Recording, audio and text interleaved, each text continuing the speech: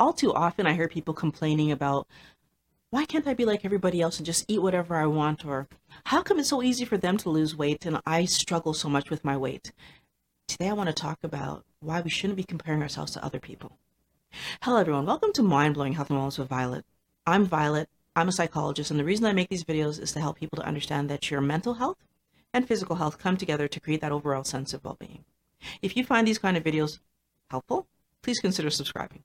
So the first idea, why can't I be like everybody else? Here's the joke. You are. Our body reacts to food like everybody else.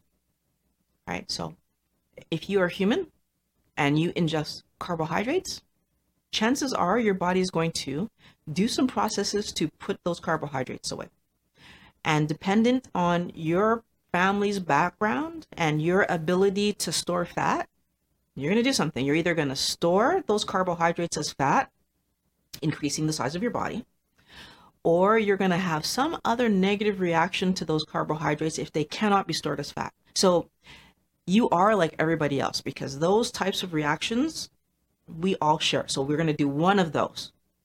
I want to make sure that when you're, and we shouldn't be comparing ourselves to other people, but if you're going to, let's make sure that we compare apples and apples, right? Because if I'm going to say, oh, why can't I be like everybody else, but I'm 50 and I'm comparing myself to a 30-year-old who's sitting there eating, scarfing back a hamburger and fries and whatever, well, of course I can't do that. I'm 20 years ahead of that person. My metabolism is not at the space that their metabolism might be at if we're both eating a similar lifestyle, standard American diet. Okay. So I need to accept that I'm further ahead in the story. So if I'm comparing myself to someone younger, if I'm comparing myself to a man, again, it's not a fair comparison. Of course, a man of my age can still eat in standard American diet. So we're comparing, can still eat more junk than I will be able to, and it will not affect, or it will not look like it's affecting him the same way because he has more muscle mass and he has, right? So again, bodies are different. There are differences. And even if I compare myself to myself, what I would have been able to eat, but let's say 2 years ago versus 22 years ago, completely different, right? Even myself to myself, my body has aged. My ability to metabolize food had changed. Things were different. Why can't I do like everybody else? Sets me up to not be focusing on how can I do better today. In the why can't I be like everybody else, the other issue that I see is misunderstanding that everybody's ability to store fat is different. So some people have the ability that their fat stores can store quite a bit. Some people can get up to 400 pounds in storage and still metabolically not have diabetes, or now they'll have other issues from carrying that much weight, but not have heart disease, not have diabetes, not have, not have some of the issues that, for example, someone who can only store an extra 70 or 100 pounds would start having much sooner. So what I'm trying to explain is I can have person A and person B eating the exact same diet. Person A ends up weighing 200 pounds and starts to have metabolic issues showing themselves versus person B gets to 400 pounds before they start to have metabolic issues showing themselves. And the difference being that obviously the more carbohydrates my body can put away as fat, the safer I am from metabolic issues. So I know that seems counterintuitive, but putting the sugar away gets it out of my bloodstream, which makes it safer for me. So being able to store more fat means that in terms of self-preservation, my body can protect itself more than someone who cannot store a lot of fat, because that means you're going to get into the diabetes, heart disease, hypertension scenario, maybe Alzheimer's, maybe all those things faster than someone who can store more fat. And then we have the, well, why is it so easy for that person to lose weight and it's such a struggle for me and that's not fair? Again, I feel like we assume that if someone shows consistency, if someone shows dedication, commitment to an idea, and they move forward with it, that it was easy. You know, it took me 5 months to lose 70 pounds. I wasn't trying to lose weight. Just put this in perspective. I was trying to heal my hip. My hip was healed, I would say, within the first month and a half. It felt better. By 2 months, it felt like gone. So why did I continue with this way of eating? Because I learned that carbohydrates caused that problem. Now, in the course of healing my hip, my knees started to feel better, my elbows, my shoulders, my neck, all the things that had been bothering me for so many, my back, all the things that had been bothering me for so many years started to feel better. So it made sense to me to keep moving forward with the way that I was eating. Did I end up losing weight? Yes. Did I lose weight in 5 months? Yes. Was it easy? I still needed to learn a completely new way of eating, which meant that I had, oh my goodness, I had to start cooking. Anybody who knows me knows I hate cooking. So that was not easy. And I cook daily now. So is that easy for me? No, it's not. I had to make a lot of changes. I had to get over the idea that in my life moving forward, I would not eat coconut bread or pudding again. Those are 2 cakes that my mother makes, and she makes them the best of anybody in our family. And I'm not going to eat those things again. I had to put my mind around that idea. But you know what? The trade of feeling like this compared to I'm not going to eat those things again, I made that trade. And since I've gone keto, I haven't had it. Now, am I going to say that's a forever thing? I pretty much think it's a forever thing. I actually feel like if I tried it now, it wouldn't taste right to me because sweet things bug me.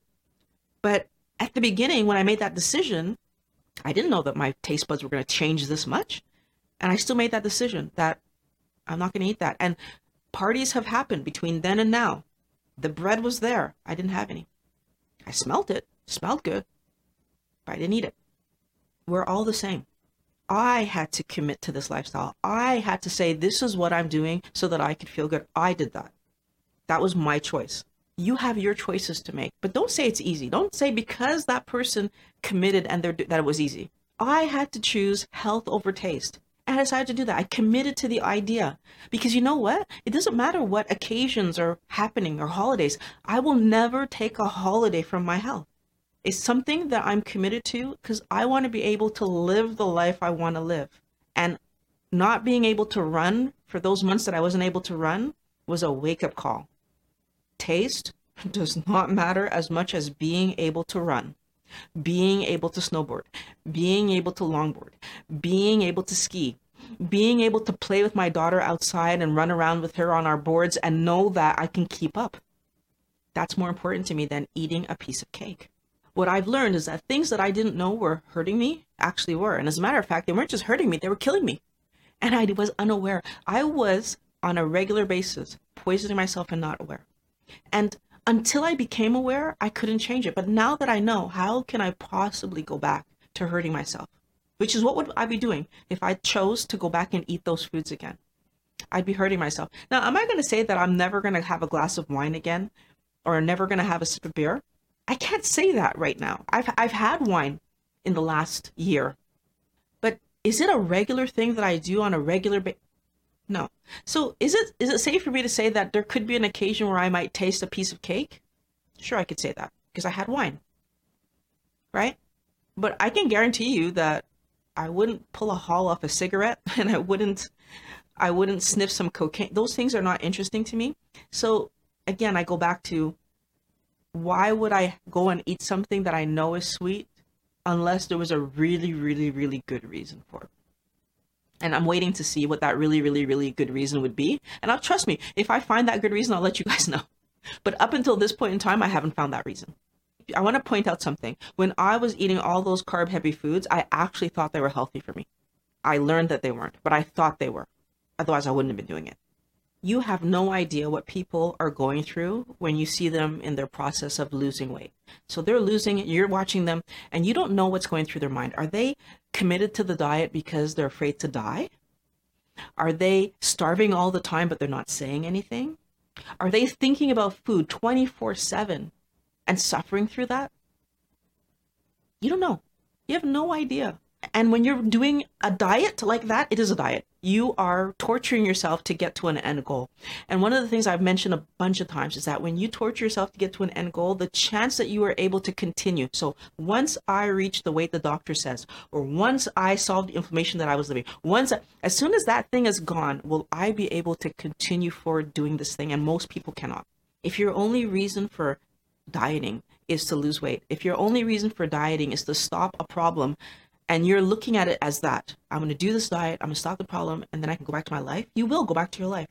And when you go back to your life, you will resume harming yourself. You will resume introducing the negative back into your life. I want my wellness warriors to understand that that's a bad idea. I want you to be healthy, not only today, but long into the future. And to be healthy long into the future, you need to really plan it out and think about what's better for me. Why am I really doing this? Am I doing this strictly to be thin, or do I want to live a happy, healthy life long into the future?